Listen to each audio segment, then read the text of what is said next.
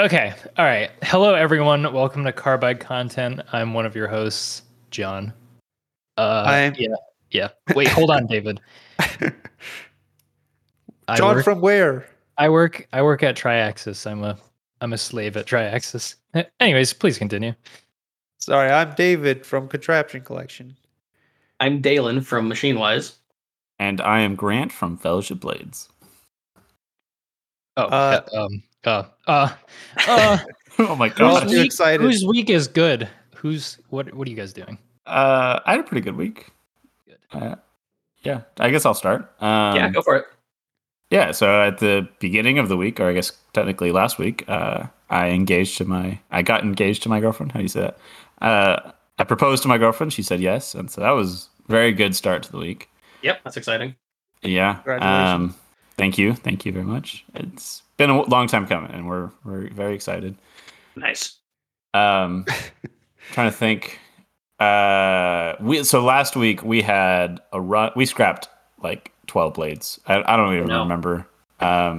We basically lost all of last week's production. But in doing so, ended up fixing everything. We're back on track. So Nice. this week, hit the ground running. Blades, everything coming off, perfect parts.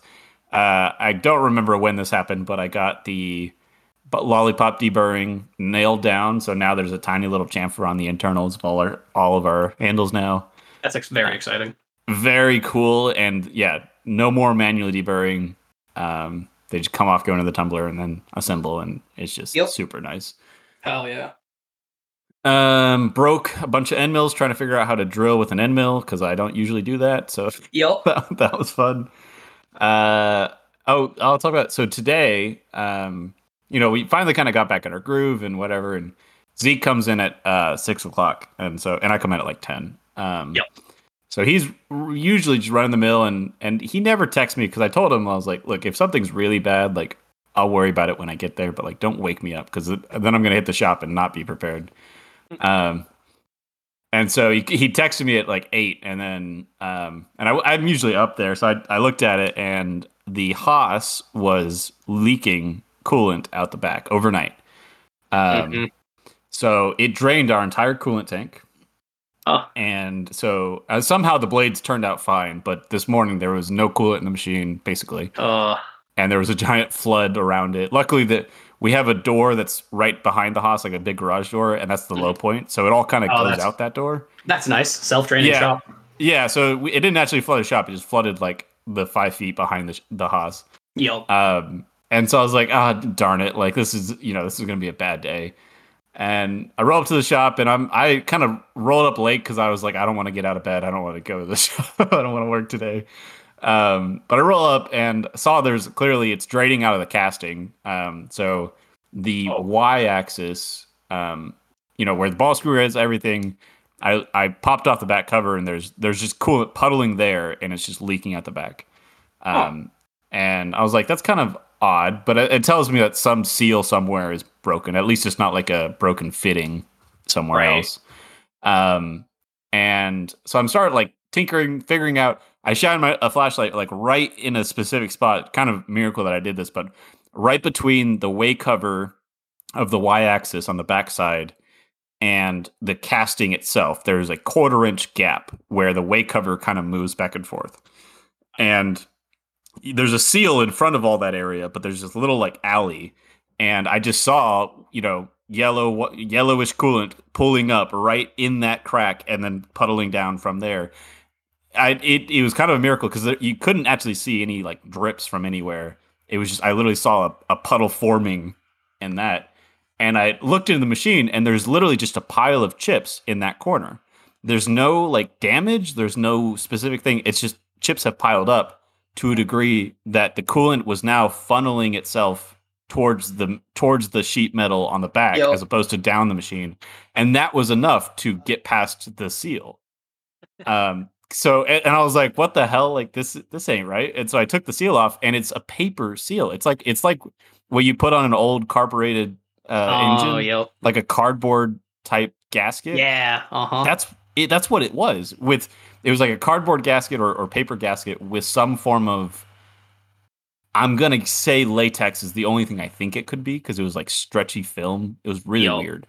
Huh. And it was completely mutilated. The seal was gone in like 3 places. Jeez. And so I just knocked the chips off and it stopped flooding the casting. But it was like, okay, obviously we need to replace the seal because this is going to happen again. So we cleaned it off. I went to Home Depot and got some silicone. Siliconed it up, literally perfect. Put it back together. Easy fix. Back up in an hour. Okay. And so one of those days where I was prepared to have a John day, and I'm glad I didn't. That's good.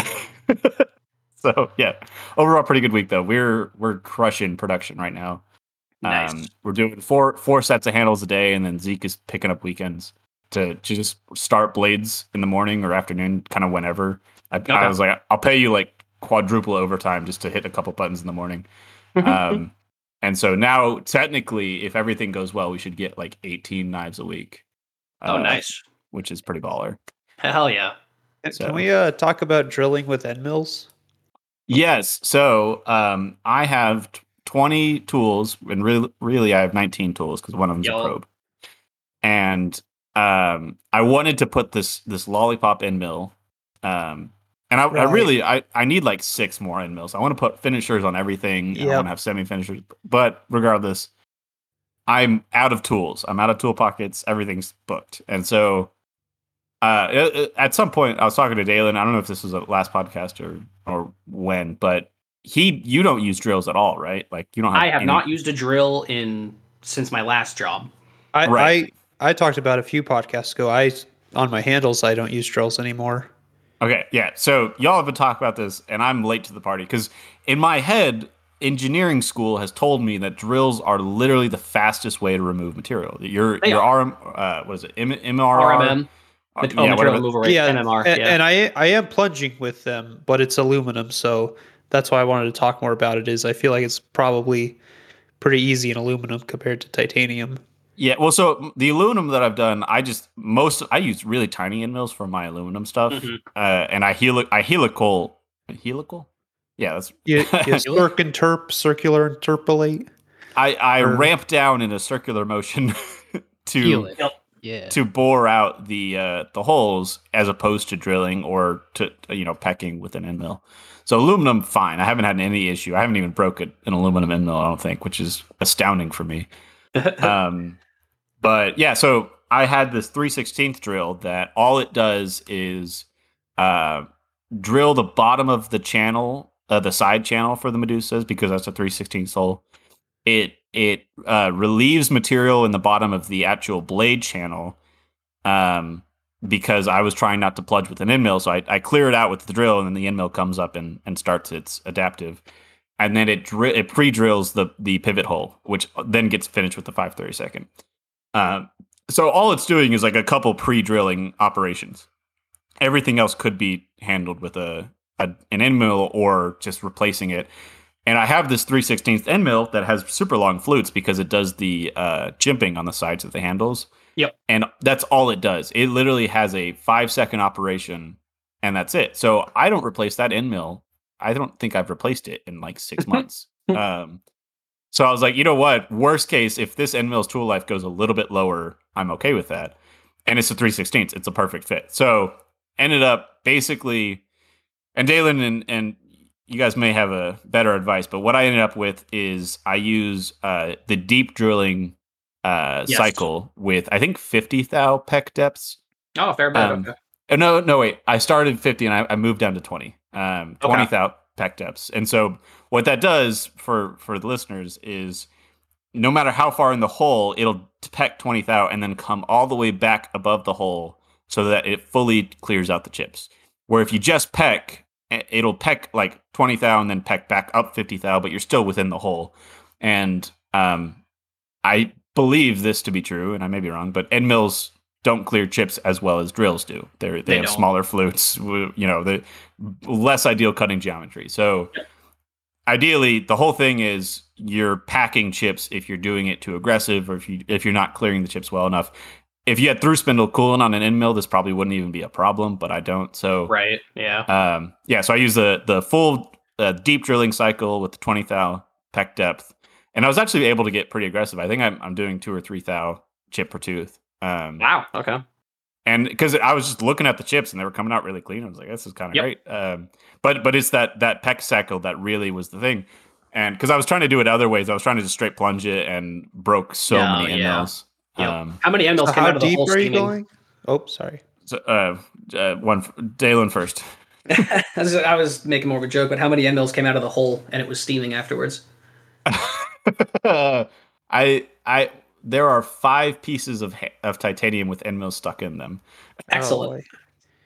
And there's a lot of little end mills scattered across the hots. Yep. So how deep of hole do you think you're drilling?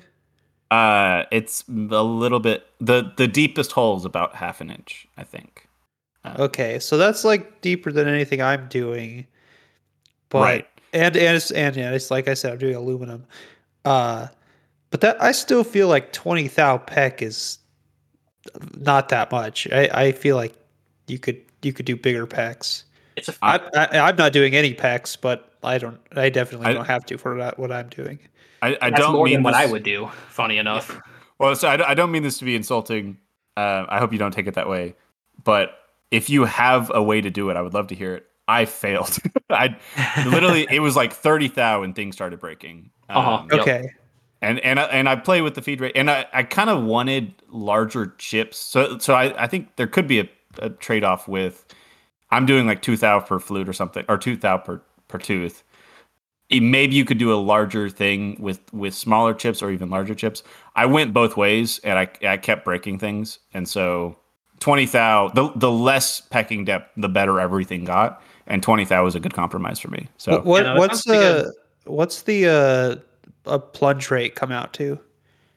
I think it's, if I remember right, it's like 8 inches a minute, but I could be totally off on that. Yeah, I feel like so it's 4 flutes. No, this is a 5 flute. A 5 flutes. Yeah, 5 flute at 170. Okay. Yeah, there's maybe more chip packing. So if you're using a 2 flute, I'm sure that you could peck a lot deeper because that's basically a drill. But a 5 flute, your flutes are really small, so you're relying heavily. Is it a high helix? Yes. Yep. Yeah. Okay, that's not great. No, you're doing. That's pretty good. You could try 10 thou and then upping the feed rate more, but I think where you're at is good. I've never used a 3/16 to drill tie. I've used a lot of 1/8 inch in the past, and I would do about 10 thou pecks. Gotcha. Yeah, that makes sense. I didn't think that none of the pecks needed to be that small, but I thought you could at least do the reduced pecking rate, and you start with bigger pecks. You probably could, but I decided to just make it all the same. Mm-hmm. Okay. Yeah, I think you're well within the ballpark. Yeah, and my cycle time, even including the lollipop end mill and all that custom G code and stuff, it went up like a minute with everything. That's whatever, dude. Yeah, I'm not sweating it at all. I was just happy not to break end mills anymore. Right? Is it a bullnose or is it a square corner? I think it's actually a square corner. Although if it's a bull, it's very small. Yeah, if you start chipping corners, you could try like a 10 or 15 thou radius just to and it a little bit more. It doesn't need to be square because the jimping goes well beyond the chamfer that I have. I do that too. Yeah. So it could be 60 thou and no one would care. So I feel like you could at least do like the first peck as like 100 thou or something. I don't know. It would explode. Yeah. I tried it. It didn't work. Okay. And like I'm sure there is probably like a super high efficient way to do it, but like I said, one thing with tie, it's very stringy. Yeah. Yes. It likes to string up. Like if you ever turned tie, it's a very stringy material. Yeah, that's what I noticed, because my original idea was to lower the feed rate so I would get really thin chips and maybe that they would just like come out, But I noticed that it was literally the length of the chip is what grabbed the end mill, and that's what ended up breaking everything. So having very short chips, which means short pecking depth, is the way you do that. Mm-hmm. Yeah, I try to avoid drilling with end mills if I can. Sometimes you have to, especially when you don't have tool positions, which I've been out of tool positions on both my mills since I got them. Yeah. Well, see, the other kind of way to look at it, and again, like I'm sure your experience is way better than me on this, but whether it's turning on a lathe or it's drilling, you want to feed hard enough that the chips break. Right. You know, and so, I mean, well, you already said you kind of adjusted the feed rate up and down where they were long, stringier or smaller, yes. I guess. I had the exact same thought. But so lathe tools have chip breaker geometry. Yeah, that's true. And they're supposed to curl. tough. Right. Yeah. They're supposed to curl back over and whatever. And so I think it is just different with end mills because they're, at the end of the day, they're not meant to do this. There are tools called drills that were meant to do holes. And I experimented a little bit with Harvey tools like counter bore things, and I've wanted to try to buy flat bottom drills to experiment with them. I mean, that wouldn't be able to do the jimping. But if that tool is just doing the jimping, it might be interesting to switch it out with a 4-flute or 2-flute or something and see how much it changes. I mean, it sounds like it's not a huge deal. It's just I wish I knew more about this or could test it more. So my idea basically, this happened a couple days ago, and so I was waiting for the tool to break, and if something kept going worse, I was going to change it until things got better. But with the 20 thou and the feed rate and everything, I haven't broken it since, and so I'm gonna do a little bit of investigation the next time it breaks, or if it breaks. Yep. Just see where the issue is. I haven't really used real carbide actual drills very many times. Oh, they're great. With those, you're not supposed to peck at all, right? Correct. Well, yes. It depends. Well, okay. So this is not my own knowledge. This is something that a very old man told me, which could be totally wrong, but I listened to him. So basically, with drills, the only cutting flutes are the end of the drill. Yep. Right? The actual side flutes aren't cutting. And so all you have to care about is the end. And when you engage material, that's about there's probably rough numbers, but it's in the neighborhood of like 5 times the amount of damage to the end of the drill each time it hits the material versus when it's actively in a cut. Because just like cutting a tomato, when you started the cut, it's a lot easier than getting the knife into the skin, especially like with a dull knife, for instance. And so same thing with drills. Is starting the cut is the hardest part on the drill. There's a lot of other factors, like depending on how deep you are and if you can realistically do that, or depending on your feed rate. But in an ideal world, every time you start the drill, you want it to go all the way to the bottom in one pass, because that maximizes the times that the edges are smacking into material. Yeah. But there's many things like chip evacuation is a huge deal with that, and that's why through spindle drills exist, and they're amazing. And gun drilling is a whole different thing. But Deylan, if you have any other additions to this, I'm sure you actually know more than I do in this. I mean, that all sounds pretty good, honestly. Okay. I'm sure it depends on the material and how deep the hole is, or something like that. Yep. Did you make a knife this week, John? Yep, I shipped it on Monday, and I thought I was going to have another one on Tuesday, and I haven't shipped another one. Nice. I mean, you got one. It looked great. The one you got looked good. Yeah. Yeah. The handles are looking real nice. Thanks. Yeah.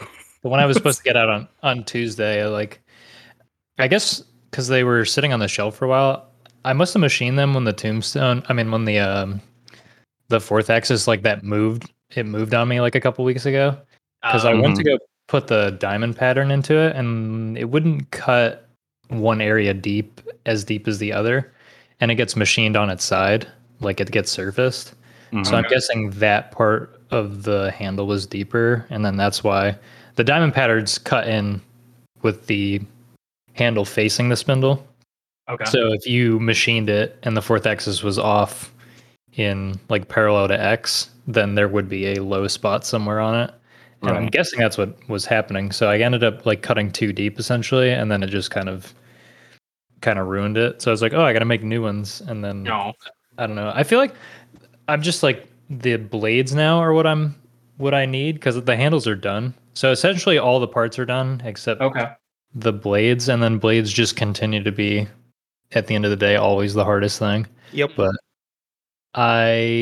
overground 6 blades yesterday by 5 thou, so that was really cool.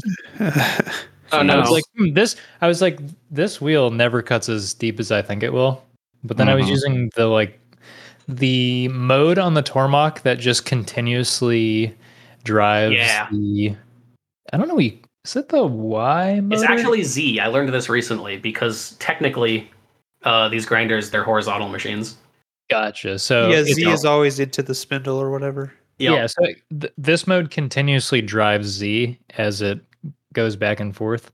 So for some reason, that was actually cutting normally or a lot of material. It probably has something to do with the fact that Z isn't locked and like taking a normal pass. So there's probably deflection, and that deflection is probably cutting more. Okay. That's probably what was happening. Damn. And I was like, no, there's so much material left because I overcut these already. Or like they came out of the oven like 135 and they're supposed to be 125. And I was like, that's so much material. I can make them perfect. Oh. Yeah. So I don't know. I'm gonna see like if I can cut the bearing pockets on the handles not as deep. Basically, that should be fine. Yeah, 2.5 thou less, like stock to leave actually on two handles. Oh, yeah, I guess when you put it that way. Yeah, but it's just like it's a thing you have to think about and do and then track. And then I'm just like, no, I just want it to work. But yeah. And then, my last thing that I'm dealing with is tumbling media. Oh no, we're back on it. What, Deylan? Oh, I said, oh no. Yeah. Oh. So, yeah, I don't know. I want to try new media again. Okay. Because I can't remember what's the big one I have, but it's from the one you were talking about, Grant. From.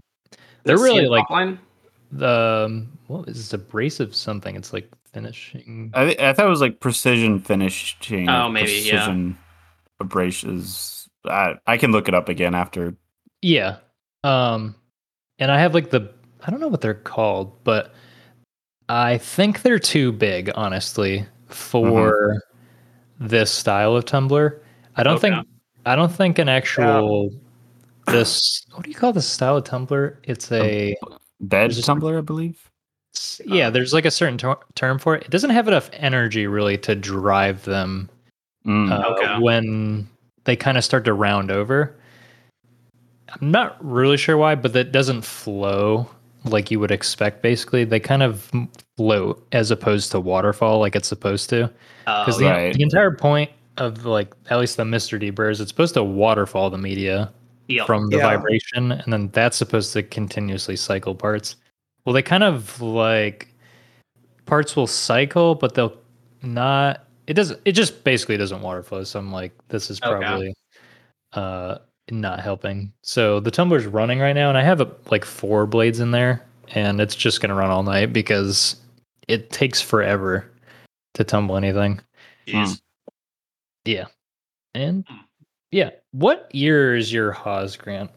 2019. I think it's the same as yours. That gasket you were talking about, it's the Y-axis. It's the. So, do you know where the coolant sprayer at the very base of the Y-axis or the base of the column is? Yeah. Yep. It's right behind that. It's that little plate that screws to the casting. Oh, okay. And it was getting clogged up. So on the right side, basically, this was on the right side of the Y-axis way cover. It was just building up chips because my chips are, I think all of our chips are probably small and stringy and they clump. Yep. And so it was just building up. We were neglecting it for a while, and I guess it built up enough that the coolant, instead of diverting, down the way cover and then down the bottom of the sheet metal, it was diverting left back into the casting. And that just because the coolant was now directing there, it had free reign to just bypass that gasket because the gasket was old enough that it wasn't there anymore. Gotcha. Yeah. I don't think it's the exact same. I don't think it's the exact same. What is going on today? Something in the water. You go. I am really tired, so. Okay. I was just gonna say Saunders has like 3D printed things he put on his machine, like in that area. Not The not Oscar, exactly. right? yeah. Same.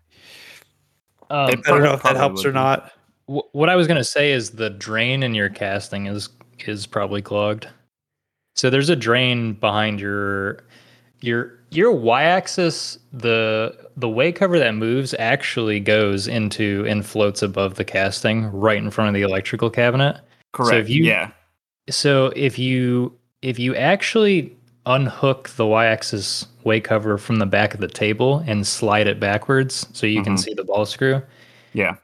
you can actually see, and the easiest way to check this is actually to undo the Z way cover because it's 2 bolts. Yeah. So you undo these 2 and then you just slide it down. If you look back there, you can see the way cover actually goes and floats over the casting. So coolant will go back there.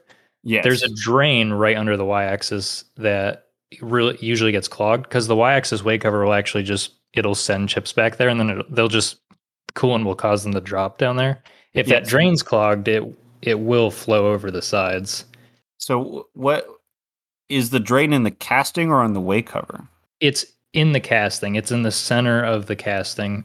It's under the y-axis if you send the table all the way back. Right. If you want to, what you can do is you can Does this drain divert back into the coolant tank? Is that what you're saying? yes, there is. Okay. If you look at your coolant tank, there's a little pipe. Yeah. Yeah, I That's was that wondering what that was. Yep, that's where that drain feeds to. Gotcha. If So you- yes, definitely that drain is clogged then because it was coming out the back. Yeah, I think what you can do, because when you have the z-axis way cover all the way down, you can see into the bottom of the electrical cabinet. You can see the ground like at an angle. I think Yeah. if you, when machine's off, take your hand and go under the electrical cabinet and then back, you should be able to feel like a pile of chips like on the casting, and you'll be able to feel the grate, and you can just literally just like push them out of the way. Okay, I'll look at it. So what I did is right below the electrical cabinet, there's a sheet metal, just a sheet metal, I don't know, square basically. I took that off and I could see right into it without having to mess with the weight covers. Okay, yeah, that drain should be right in front of you then. Yeah, okay, I'll reach into it tomorrow. I probably didn't have an eye on it because I'm looking at it from the side. Yeah, but that's good to pretty know. dark there, too. Yeah. Cool. Yeah. That's very helpful. Was that the end of your woes, John?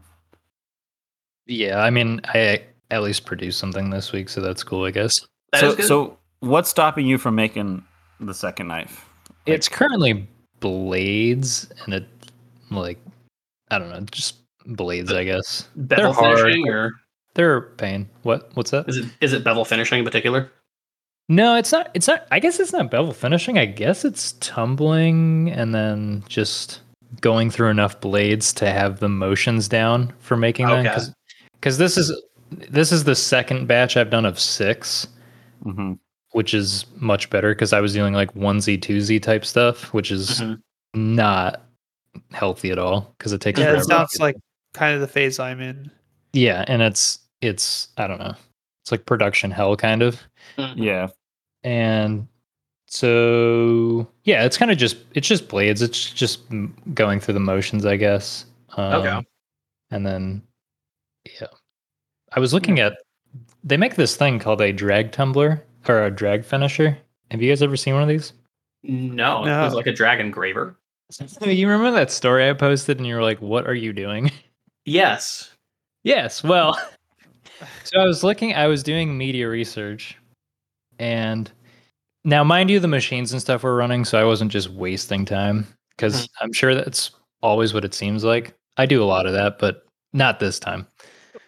So, so I'm like looking up media, and I'm looking at that abrasive company, and I'm like, oh, what do they actually do? They actually sell equipment and stuff. Oh. And they had this thing on different tumblers. So there's like the regular tumbler, then there's bowl tumblers, and then there's actually high energy tumblers, they're called. And they look like bowl tumblers, but they're more bigger and they swirl. They have more energy, I guess, for the parts, actually. They spin a lot faster. And then they have a thing called a drag finisher. And the way the drag finisher works is if you just put the media in a bowl and then you put your part on an arm and then you swing the arm with your part through the media really fast. Yeah, I have seen these. Yeah, Wait. so I was like, oh, these are pretty cool. And so I was like, what if what if I put the parts on something that spun pretty fast and stuck them in my tumbler to see? And I was like, this is a terrible idea because I was trying to make it really, what's the word? Make it really just work within that day instead of spending a ton of time on it. And I was like, you can't really bolt the motor to the tumbler because the motor doesn't want to shake like this and it's going to mess the whole thing up. So then I was like, what if I just make my own drag finisher? So that's obviously not what I'm doing during the week, but I am slowly working through a drag finisher like for a 5-gallon bucket. It's not going to work, but it might work. But yeah, I'm making sure not to spend time on it when I don't have time to spend on it. Right. So people don't yell at me. But I was, because I'm going to, like, I'm taking the classes and stuff for the electronics thing. And I'm like, I don't have an electronics project that there you go. I can bring in and be like, hey, help me with this thing. So I was like, oh, this is kind of like a cool combination of like gearing and then like motor control stuff. Yeah. So I thought it'd be cool. And on the drag finishers, usually it's you have a center drive motor that drives like a platter, and the platter has individual motors for the stations, you could call them. So the part, it spins in a circle, obviously through the media, but you want to present the part, you want the part to not be in the media in the same angle all the time. Because obviously the front, if you have like a front edge of your part, that'll have the most impact to media, and then it'll tumble differently. So you want to kind of just like oscillate or slowly rotate the little station as it rotates quickly through the media. And I was like, I don't want to make this complicated with having like a motor and then an individual motor for every station, because one, that's expensive, and that's obviously like a lot more work. So it's like if you did a planetary gear set, and you actually use the planets to drive stations, so you had rods sticking out of the planets, and then you drove the sun gear, you could do this. From what I can tell from doing research on like planetary gears, you don't usually drive anything with the sun gears, but that's the plan with this. So all you need is a single motor, and then you can just figure out ratios based on... I think all you need is a KitchenAid and some tape. Yeah, but Okay. Sounds awesome. I'm in. Sign me up. I was like, if this works, how awesome would it be? How do you hold the blades without causing a section of the blade to not be tumbled where you're holding it? So you mean like... So, yeah, the blade's a weird shape. You would want to have some sort of clamp that holds it vertically. So maybe you have a specific thing left on the part that is for holding it. Or what I was thinking was you could just use an aluminum block, and then you could you could drag one side, and then when it was done, you could flip it to the other side. Obviously, that's like a pain because you're now interacting with it. But supposedly, now this isn't going to be the same, but a drag finisher is supposed to be like 9x over a normal tumbler as far as speed goes. And it makes sense. The what they're referenced for, or what they're used for, and from what I can tell from the research, is they're for hard materials, because there's significantly more impact energy doing it this way. So they basically specify, like, if you're trying to tumble Inconel or hardened steels or stuff of that nature, like turbine blades is one of the reference things, kind of thing. Okay. This is the best way. I don't know what the best way is, but that's just examples they give. That makes, total sense. You're putting in active force as opposed to a kind of a passive tumble. Yeah, you're not really kind of hoping that gravity plus vibration is Yeah. enough. Right. I mean, you're obviously, you're punching your parts through the media. So Yup. I don't know. I don't think it's gonna pan out as far as having enough energy because of how how little diameter a 5-gallon bucket has. I mean, they're 12-inch Right. round, but the parts are small, and it'd be interesting to see if it has any merit at all. Because they're expensive. They're really expensive. I was gonna ask, like, how much does a real one cost? From what I could tell, like a new one, usually they're enclosed too. They're like 16K for a small one. Like Okay. if it really does what it's supposed to and it does it fast, that's worth it, I guess. Oh, totally, yeah. But the other issue with them is you have to make fixtures to hold the Yup. parts. Yeah. So, but that's actually a good thing if they're as fast as they say they are, because we're doing production. So Yep. that's kind of just the nature of it. But if you were a job shop, you'd never want to do this kind of thing. Mm-hmm. So yeah, that's Interesting. Cool. Did you mention centrifugal tumblers?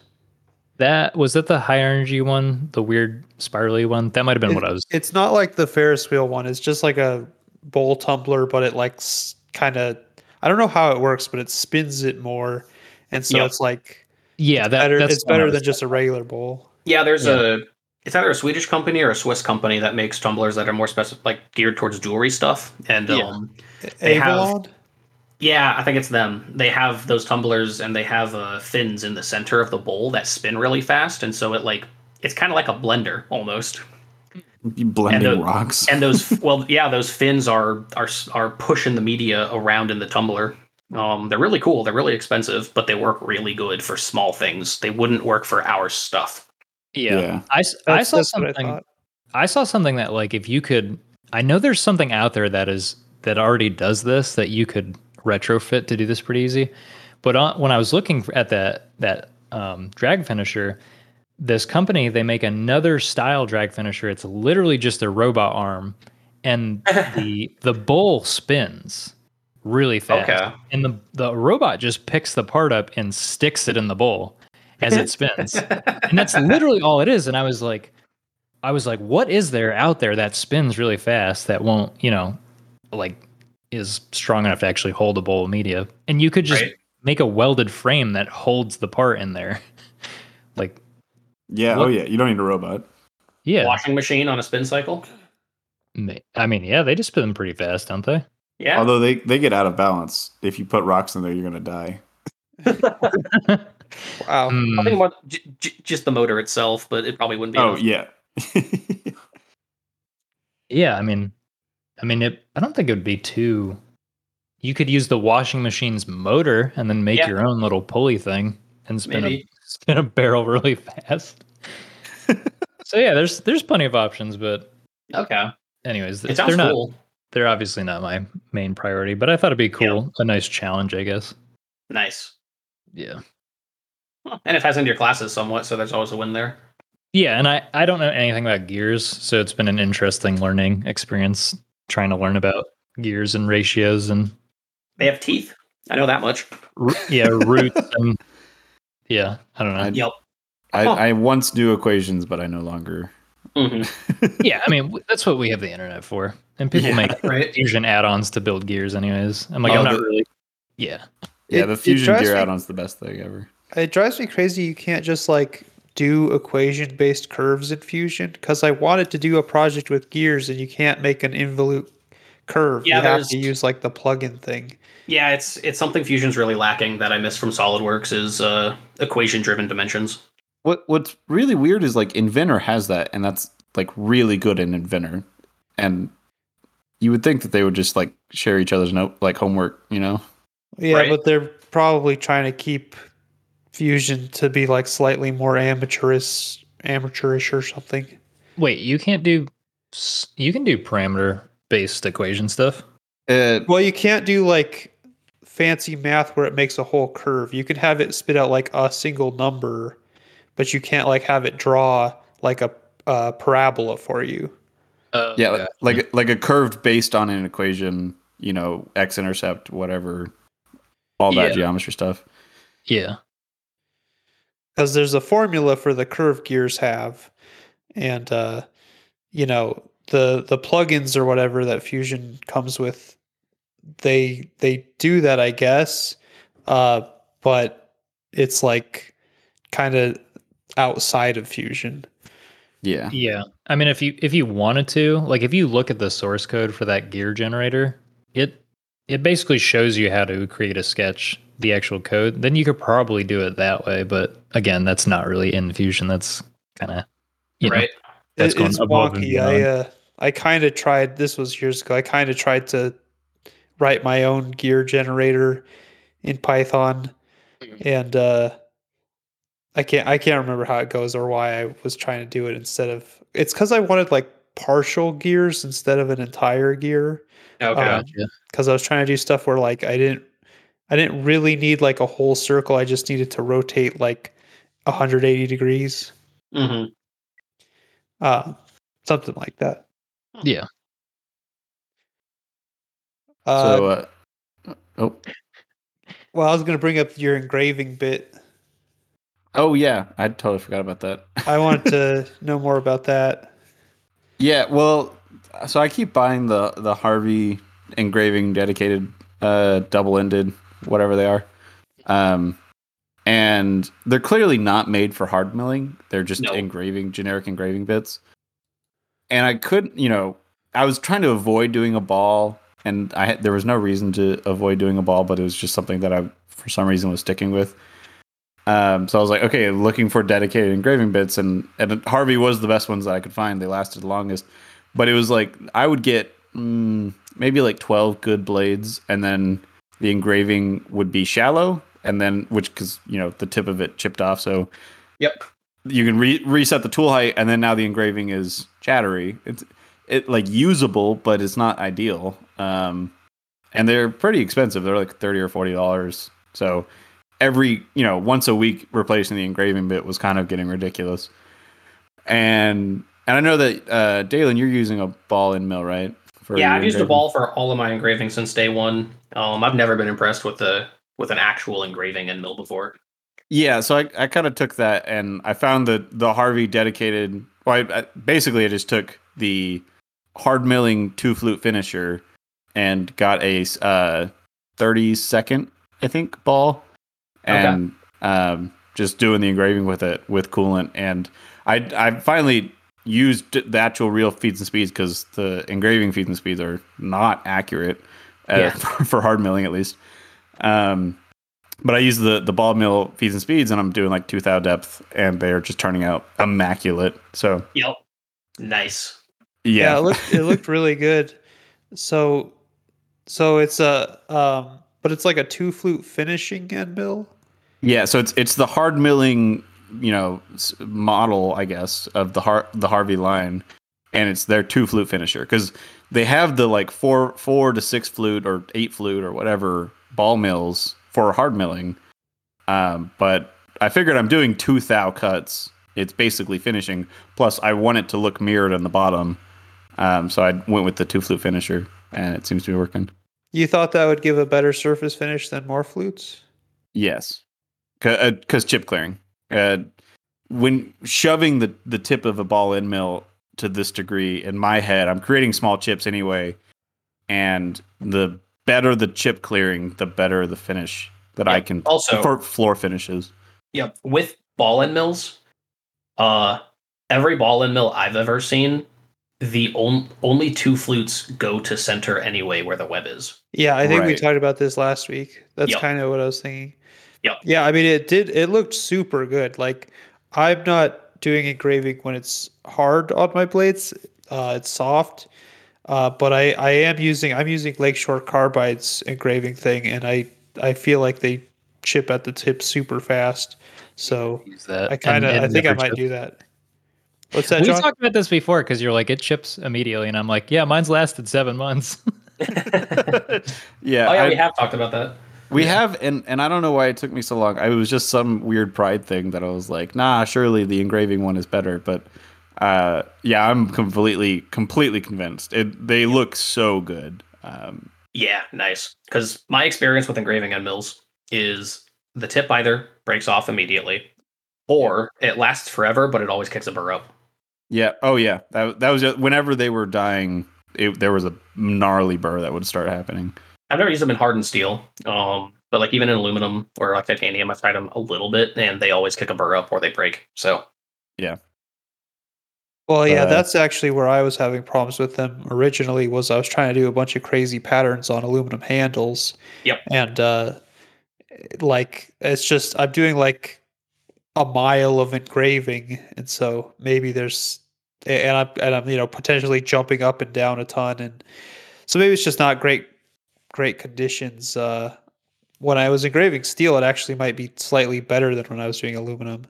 Okay. But I still would maybe think it'd be safer to switch to a ball like I did for the aluminum engraving. I mean, the engraving And it just looks so good. Yeah, it looks so good, and realistically, the engraving end mills are just weird ball end mills. They are.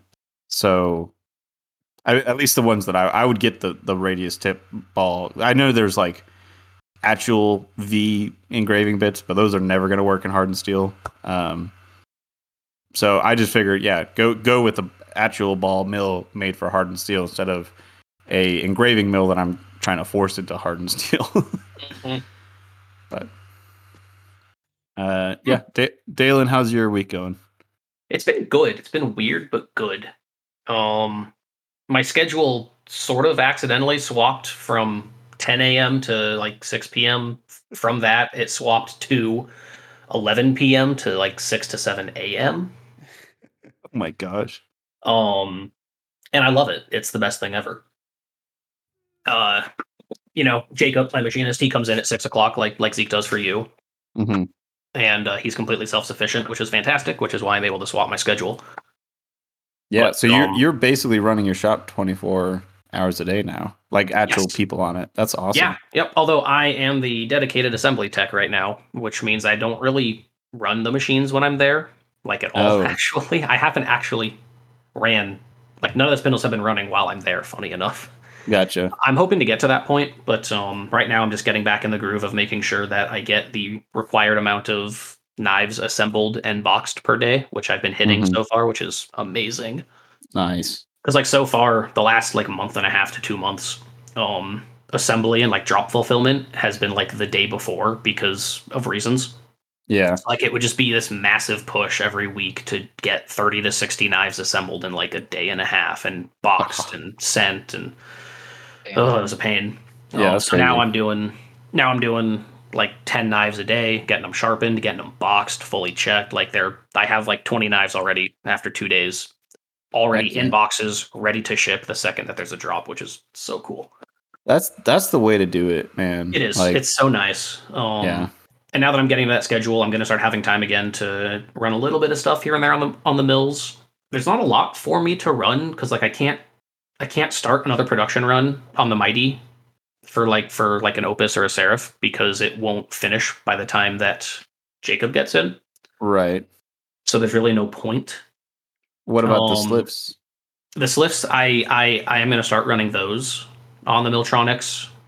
So we can get more spindle time out of the Miltronics, so more Prismas, more Slift Tees, any other various things that Miltronics does, because the Miltronics is kind of, it makes the shop the least amount of money, funny enough, but it's also the workhorse of the shop. Right. It does all of the stock prep for like tie handles and what have you, blade material. It preps blade material, and then it runs Prismas and Slift Tees. Nice. So yeah, I can keep that running, which is nice. The only downside to a night shift is you can't really run a business on a night shift. Yeah. At least not long term. So this is something that sadly probably won't be fully sustainable. I can't call my tooling provider if I need to get tools. I can't, schedule interviews if I want to hire someone. I can't train someone.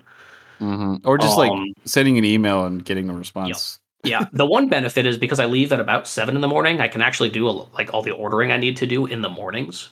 Since 7 o'clock is when the regular world is awake and functioning. Yeah. So I don't know. We'll see how long it lasts. My body loves it though. Like I've felt much better doing the schedule. Like so much better. I wake up to my alarms again. Nice. I set 13 alarms. I have 13 alarms that I've tried to wake up to for the last 2.5 years. Oh my god! And I've slept through all 13 every day basically for 2.5 years. Having room with you at Blade Show, I can confirm. Yes. Yep. And I mean, I would swap the alarm tones like every few days, every couple weeks. I would, just try to make sure that they're different alarm tones. Wouldn't change anything. Every so often, if I'm extremely stressed, sometimes I'll wake up to my first alarm, but that's just because I'm not sleeping well already. Nice. But yeah, now I'm waking up to my alarms and everything's good. So other than that, production has been sweet. Everything seems to be dialed in on Opuses now. OSG hard milling end mills. Anyone out there who hard mills, you need OSG in your life. Yes, I will chill them till the day I die. We talked about this a little bit. Go into the book notes, cliff notes. Yeah. So, I swapped from Harvey ball end mills for hard milling on my bevels to OSG end mills. They have a really good hard milling line. I don't know what coating they have. It's something fancy. It works great. That's all I know. And yeah, they work phenomenally. It's looking like I'm going to be getting twice the tool life. Technically more, because I never really got a full palette of perfect blades with the Harvey ball end mills. Right. So with the OSG ones, it looks like I can get 2 full pallets of perfect blades. So it's probably more like 3 times the tool life. Damn. That's awesome. Yeah. Right. Is there like a tool code or brand name for this end mill? I have to find it real quick, but there is. Because I used to use OSG end mills more, and I feel like it could be kind of confusing. Right. Because naming schemes. Exocarb, is that what it is? I'm finding out right now. I have their catalog open. It's loading because it's a really big PDF. That might be one of them. Yeah, like I've known about OSG for a long, long time. But I never really thought of OSG as like a high-end tooling company, I guess, for some reason. But I'm not sure where to place them, but they're definitely they're not like generic MSC. No, they're not. They're Japanese. They're pretty made. good. They're fantastic. So I don't know what the line is called, but the coating is a Durori coating. I've never heard of that before. I mean, supposedly this line of end mills is actually getting people who were using CBN to swap off of CBN to these end mills because the price to performance is just so much better. It's A brand. Is it just called A brand? The list number is A brand, AEBMH, which is AE ball mill hard, I guess. How many flutes are you? There are 4 flutes. Only two of the flutes go to center on the web for the ball end mill, which is pretty par for the course. The primary applications for this tool are like die and mold shops and hardened steel applications where you need long tool life, which is exactly what this is for. That's what I need. You're using it as a 1/8 inch? Yep, I'm using an 1/8 inch ball end mill. I have 3 of the same tool in there. One is the rougher, which roughs the bevels. One is a semi-finisher, and one's a finisher. And it's looking like I'm going to get 2 full pallet runs, which is 6 bevels per pallet, so 12 bevels total per end mill.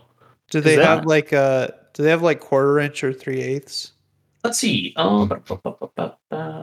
This has become the like branded segment. Are you using coolant or are you using air? I can't remember. So it doesn't say explicitly that you cannot use coolant.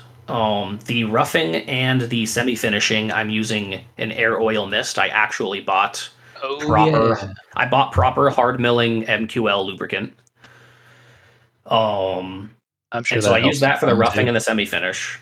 However, for the finish, I have to run coolant. Otherwise, I get really, really small chip dragging still.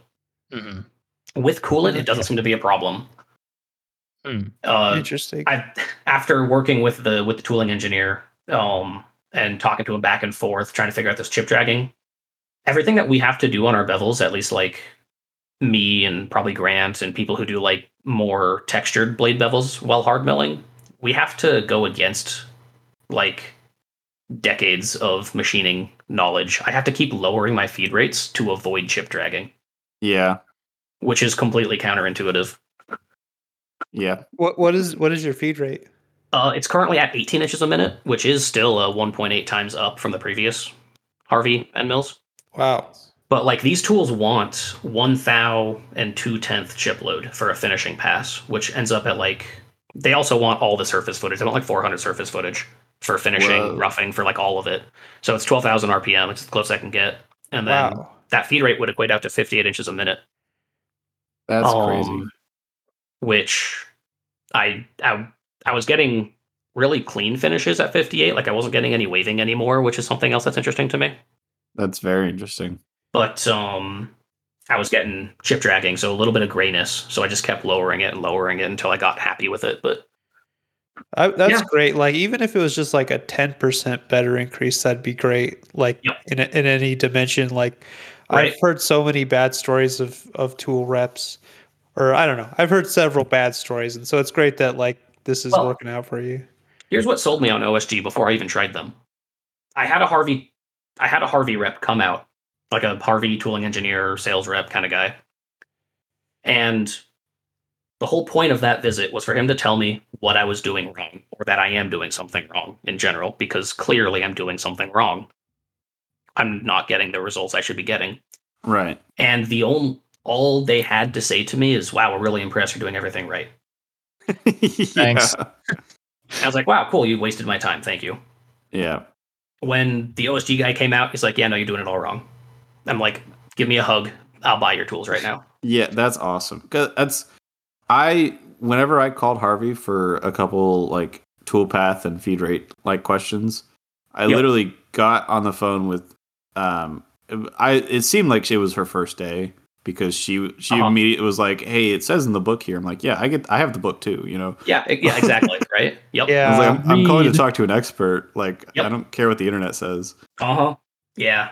I mean, the customer service is its own dimension outside of the tools, because Harvey is certainly not bad tools either. They're not the MSC generic stuff either. But yeah, if the tooling people can't help you out, it's kind of doesn't make the tool work as good as it could.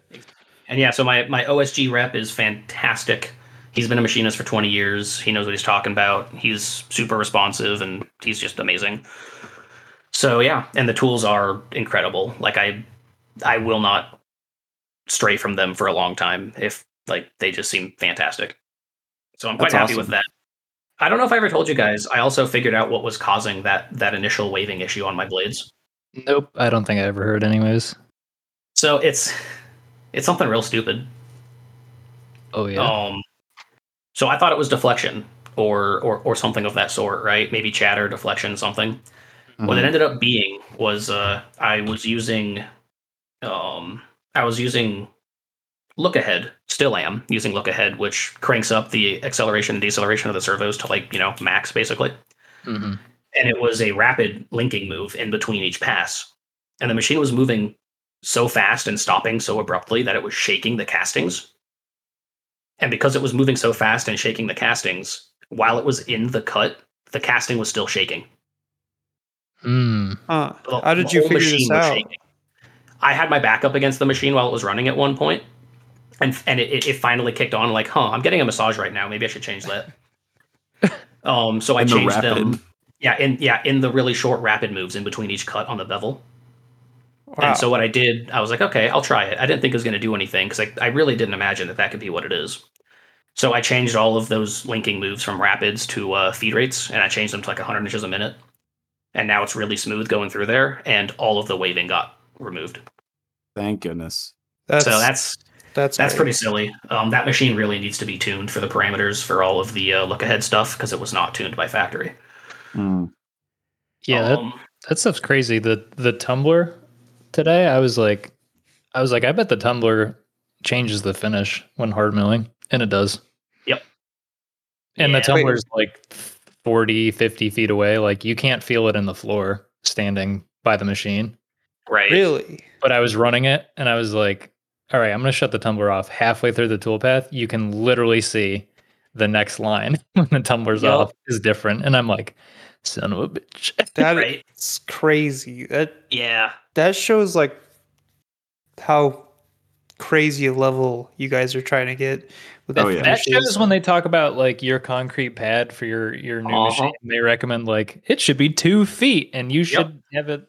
You know, and it should have its own pad. It should be isolated, ideally. And people are like, "Yeah, well, you know, it's a $1 million mill. I think it can handle 8 inches of concrete just fine." Yeah, like it's one thing. Like, you know, if you're a shop that can afford to buy $1 million machine, pour a concrete pad for it. You like, just don't even like. I don't get it. People like us, where we can't really afford to. We don't own our buildings, or we don't have the money to, you know, cut a giant hole in our shop and put a separate concrete pad for that machine. Yeah. Or for the tumbler. To isolate the tumbler. Yep. Yeah, I'm just I wonder what you could do to make the tumbler isolated. Yeah, make your own drag finisher. That's how you're gonna do that. That's one way to do it. Yeah. You should just put a rope with your blades tied to the end of it, and then drive around in some gravel. And I think that's stick them out the back of my car as there you go. Hold them out the window. Right. I am to a horse. Yeah. David, how's you? Oh, never. I was wrapping up. Yeah. Blades are pretty much dialed now, which is looking really good, and Opus handles are finally where they should be. So production is looking really good, and I'm happy. Hell yeah. Nice. Yep. David, how was your week?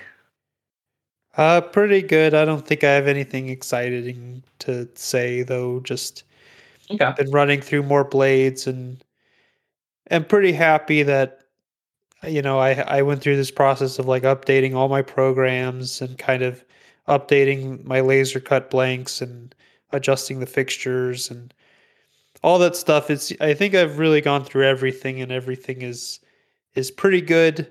I'm just trying to tumble. I heat treated some blades myself. I sent some out for heat treating, and then I've heat treated some myself yesterday. Okay. And I'm just trying to tumble out some of the discoloration on them, and then I'll try sharpening them and seeing if the way I change the edge helps anything. Because I've never had trouble cutting paper. It's just cutting something thin, like thin fabric. Yeah. It's so hard to get it to just like cut and not want to. And I've gotten better at, and adjusting the curve of the blades and stuff has gotten better, but it's still never been like perfectly along the whole edge. Right. And I think part of that has to possibly do with, I'm not sure, that I didn't give myself enough material. I've probably explained this like 10 times on the podcast, but tumbling like rounds over the edge, and so trying to sharpen it away. If you sharpen too much, then the blades like won't touch at the, or like overlap nicely. You'll have like a gap, which would look horrible. And so I have to be like so careful, and it can be hard to tell if you've like completely got rid of any rounding. Excuse me. And so I'm just trying to see if not having to worry about that fixes all my problems, or if it's still like just needing to be better at learning how to tune scissors and the curve.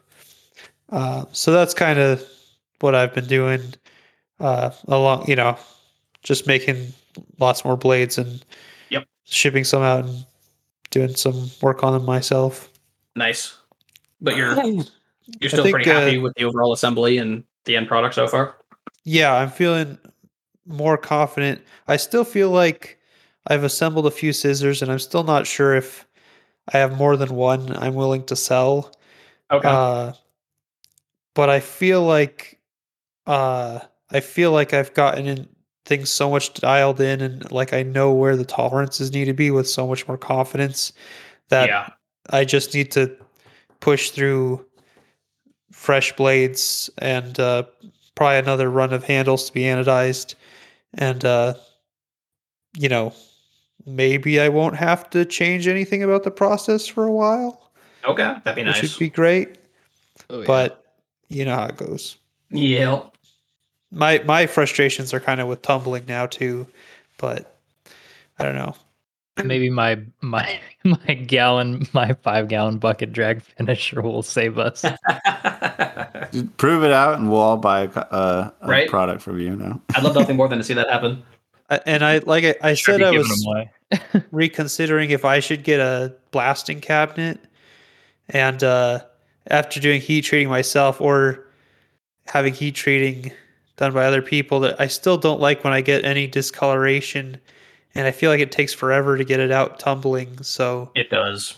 I Like, kind of think maybe I should get a blaster. yeah, I mean, so like I'm really anti blast because it's just very labor intensive, but I still would never get rid of mine. oh yeah, Just having it when you really need it is just such a lifesaver. yeah. I couldn't agree more. I hate it because it's dirty, it's messy, and everybody doesn't enjoy doing it. But Yep. I'm never gonna get rid of it. Yep. Like I may buy another one, like just a better one. So do you guys feel like you get weird colors or anything when you do heat treating? Yep. I don't. Yeah, every once in a while. It's not common that I get like any blues or golds, but I will get gray and then like a lighter gray streak going through. And those are the ones that they won't tumble out on a textured surface because the media can't get into the textures. Oh, well, yeah, I luckily don't have to deal with the texture thing, but Okay. Like yeah, on flats when I tumble, it'll take off any discoloration because I tumble for a long time. So I heat treated yesterday, and I put them in the laser sealed foil bags. I folded over the end like 3 times. Yep. I put a real talc on the blades because I don't know if you guys do that. I thought you're supposed to do that so Yeah, they I don't do. stick. Yep, I do. I don't. Maybe I should. Well, if they're not sticking in the bags, then don't do it, I guess. Right. Sometimes I do, but that's whatever. But anyway, and I get like a weird random chunk of the blade, like a quarter of the surface area is that on this time around they're pretty dark. Like I don't want to say it's scale, but it's more than just a blue or yellow color. Okay. Mine come out like white. Yeah, mine come out white They're too. They look nice actually. Most of it's pretty, kind of a light gray, whitish color, but then just like kind of a weird wavy section of, of kind of the bottom of the blade area where I have like stuff. The part kind of closer to where the fold I think is. And so, I try to I fold it over and I have this piece of metal, like a smooth piece of metal. I rub the crease, and then I will after flipping it over, folding it over 3 times and doing that, I'll tap along the edge with an arbor press. Okay. And so I feel like I'm, compressing it as much as it could be, and I don't feel like I'm tearing it. So do your bags poof up at all when Nope. they're in the oven? They've only ever poofed up when I tuck tried down? the thing where you put a piece of paper inside. I tried that too. Yeah. Yeah. Yeah. That's the only time I had that poof up. Interesting. Okay. How does the vacuum look on the bags when you take them out? Are they super sucked down? Yeah, I think so. Well, okay, that didn't sound super confident. It's like it's more. You can see the shape of the blade through the bag much more than when I put them in. Yep. Okay. So I assume that's what you meant. Yep. Well, so there's this goes both ways, but I noticed that if I was not leaving them in, I mean, long enough is a very relative term. They still get heat treated, but I noticed that the longer I left them in, the more the vacuum develops. And there's a certain, for me, it's 25 minutes. I get a good vacuum that doesn't stick to the blades too hard. So they're easy to remove, and I get a really clear white surface. And when I mean vacuum, I mean there's literally no air in the bag. I'm looking at it and I can see a 90-degree curve, 90-degree corner where the vacuum has sealed around the blade. There's no air. It's really crisp all the way around. Yep. So are your That'll really do that if you don't use powder. Because mine used to do that, and they would stick so bad Yes. because they would be sealed against the bag. I would have the surface grind the bag off. Oh wow. Oh my gosh. So I left it in it one time for 45 minutes, and it did that. It literally almost like welded to the blade. Mhm. But Yeah. at 25 minutes, it's a very nice vacuum, and it's removable, and Okay. it's really really like consistent colors. you're leaving them in the oven for 25 minutes at temperature, you mean? Correct. Yes. So oven goes to 1950, and they go in for 25 minutes, and it's literally a dummy check that if I pull open the door and they're not vacuumed in, I leave them in for another 5. That rarely happens, but if I'm being not precise with my timing, I just make sure that the bag is vacuumed down, and then I quench. Okay. See, that's where I don't know if I'm being dumb or better is I put mine in the oven at room temperature and ramp it up to 1950, and that takes like a couple hours, and then I have Oh, it hold gosh. for like 15 minutes at 1950. So I highly recommend you don't do that because the bags will lose their strength if they're soaked for too long. Oh, really? Yeah. So that the steel foil that is creating those bags is a heat treat foil. It's made to withstand high temperatures, but it is degrading. I mean, there's a reason they turn black and they're unusable after you use them. Mhm. And so if you soak them at any temperature, like they're probably at 1500 degrees up until your quench temperature for like an hour, which is too long for those bags to maintain their strength. You know, that you could be getting probably late. must be it. I just thought it's better for the steel, like giving it more time to reach temperature and not shocking it. Wait, so you guys are going to what's the word? It's like austenizing? Austinizing temperature. Austenizing temp. So that's the actual heat treat temperature. You're going correct. to there and then putting the blades in? Yes. Mhm. Gotcha. Because I've been doing the room temp thing. Okay. So Oh. this is a couple semesters of metallurgy. I could be wrong with this, but what I was taught, or at least what I got from the class, is it really doesn't matter how fast you get to temperature. It really matters how fast you slow down. You cool down. The quench. The quench. So the big things in heat treating is the soak is super important. So soaking it at temperature allows the austenite to form throughout the piece. If you don't soak, it'll only form in certain areas or it'll be inconsistent. You need to make sure you soak at temperatures so that the crystals, what are they called? The grains can actually create themselves.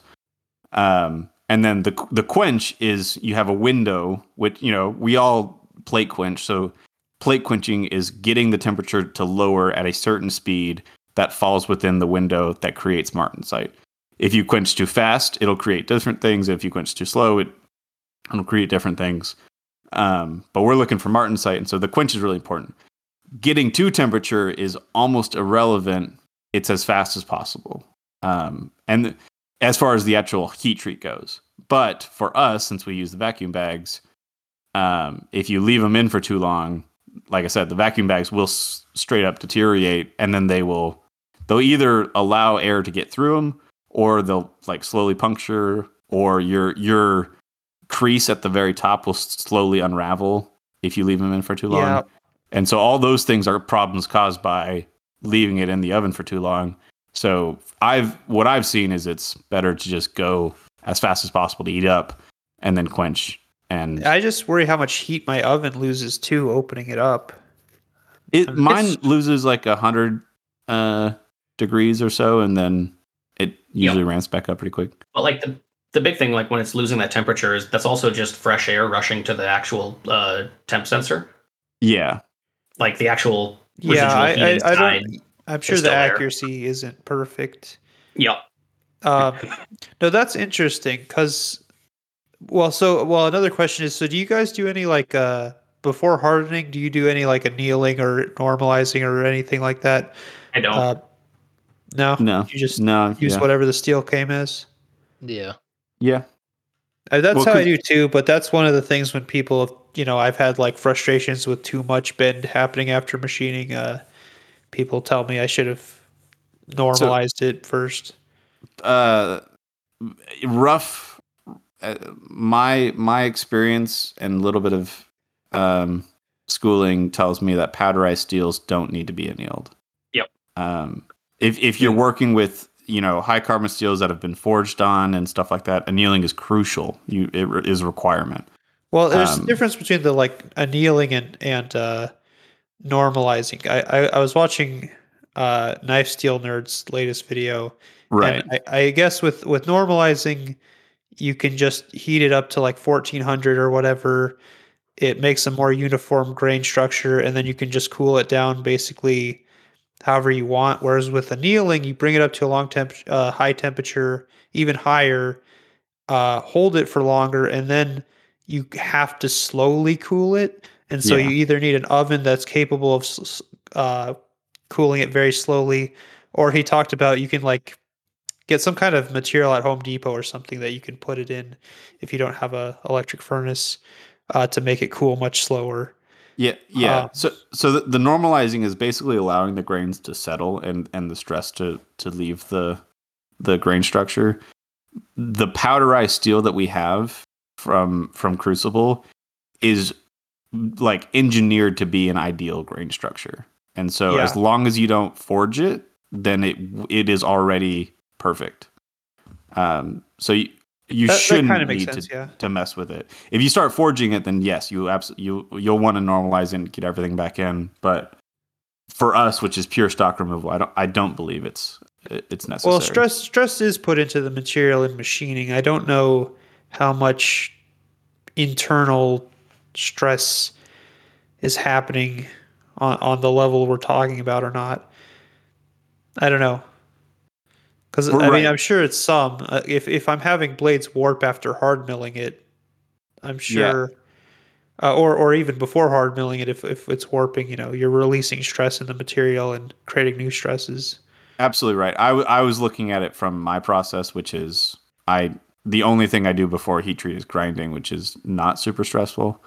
Yeah. But if you're machining, I would say that you're probably not inputting stress as much as you're removing stress in certain spots.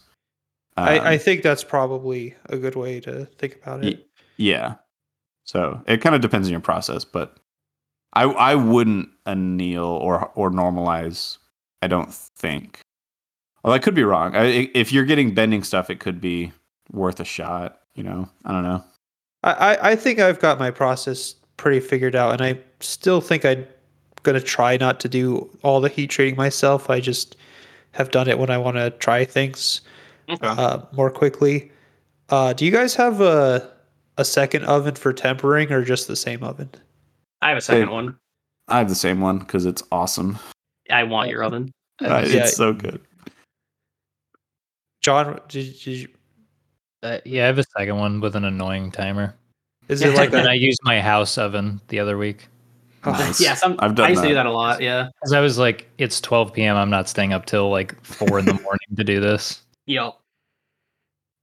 Yeah, I'm trying to figure out tempering because in the past I was just trying to go as hard as possible, which was pretty dumb for scissors, trying to go above 60 Rockwell. Yeah. Now I'm trying to go lower, and I looked at a chart to figure out what I should do, and it was I guess at 1950 I could go up to 700 degrees or something, or 800. But if you go higher than that, then you potentially are losing some toughness and corrosion resistance. Yeah.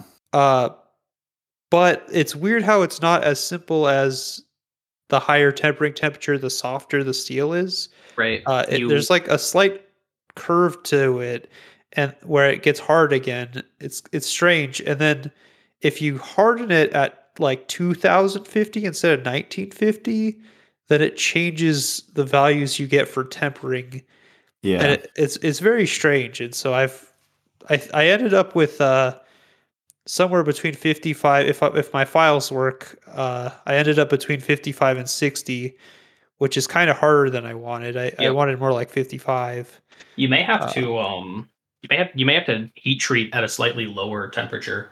I've done CPM 154. I was doing a what are those pocket knives that just have a spring on the spine?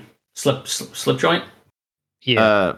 Yeah, slip joints. I did a slip joint prototype for someone, and they wanted a 40 Rockwell CPM 154 spine spring. Oh, okay. And so that I actually had to I had to heat treat it at like 1700 degrees in order to get it that low on hardness, because you couldn't temper it back far enough. Do you feel like you got it? Like, do you have a hardness tester? I didn't at the time. I could definitely tell it was right around the 40 range though. Okay. Because just by the way it machined, honestly. Your icrometer was dialed. It was more my ear chrometer while it was machining, and also how springy it was afterwards. I could put a fair bit of bend in it without it snapping, like a lot of bend in it without it snapping, but it was still significantly hard. So if I had to guess, is you didn't create austenite, you probably made cementite or something along. I don't possibly, maybe you made a different thing. Less austenite, maybe, I don't know. Well, so I don't remember the exact temperature for 154, but I'm pretty sure it's 1800 is the austenitic temperature, and okay, so then you will not lower than 17. Yeah, so you will not form austenite if you don't meet that threshold. Yep. At all, and so you probably this is not bad, but it's bad for blades because we're trying to get as hard as possible. But yeah, you can heat treat lower. You'll form different grains. Yeah. So yeah, maybe it was something different, but well, and then I don't know if I made it clear when I was saying if I go to a higher temperature, if I go to 250, if I go 100 degrees higher, it actually makes less hardness. Right. Okay. And so all these things have like a slight curve to them, which is kind of counterintuitive. Right. Where you could go higher and end up with lower hardness in both the hardening going higher and in the tempering. There's a point where it kind of reverses, which is weird. We are right at an hour. If you guys want to start, we talked about a lot of good stuff. I think we did. Yeah, I'm pretty happy with this. You awake still, John? Oh yeah, I'm alive. Good. All right. Cool. See you next week. Thanks for listening. Yeah. Goodbye. Bye. Bye.